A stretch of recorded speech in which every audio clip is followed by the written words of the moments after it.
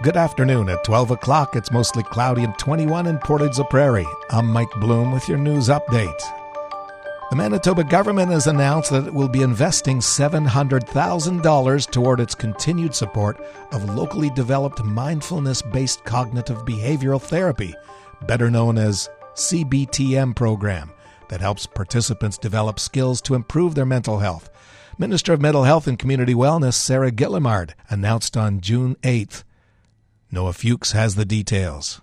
The government notes that their investment in the cognitive behavioral therapy program over the past 2 years now totals $1 million, including a provincial investment of $300,000 in 2021 to establish the hub. Cognitive behavioral therapy is a well-recognized, evidence-based treatment that effectively addresses a range of mental health and substance use needs, notes the minister.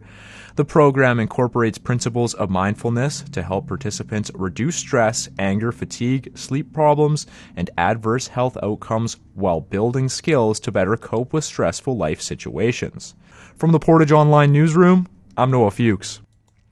Agriculture Minister Derek Johnson announced that the province has unveiled the Manitoba Protein Research Strategy, or MPRS.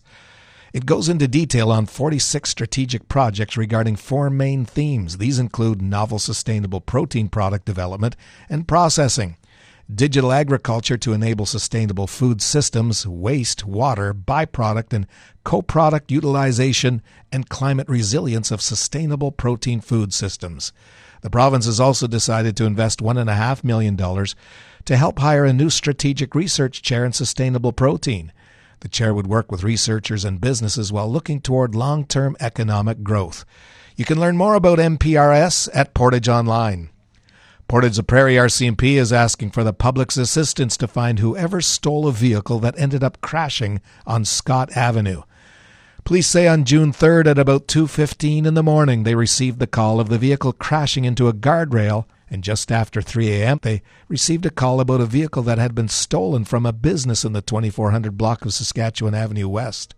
It was determined that they found the stolen vehicle. If anyone has any information regarding these 2 events, they're asked to call the Portage-la-Prairie RCMP, and contact information is available at Portage Online. If you see news happening, share it with us instantly. Download the Portage Online app to your smartphone today. That's your local news. Today becoming a mix of sun and cloud this afternoon with a high of 25. Tonight clearing, low of 8. Tomorrow sunny, increasing cloudiness late in the afternoon, a high of 26. Tomorrow night cloudy and a low of 14. And then Saturday will be cloudy and good chance of showers with a high of 21. And showers continue Saturday night with a low of 12. Around the region, Brandon's mostly cloudy and 21. Winnipeg's partly cloudy, 23. Here in Portage, mostly cloudy. Humidity's 40% and the temperature's 21.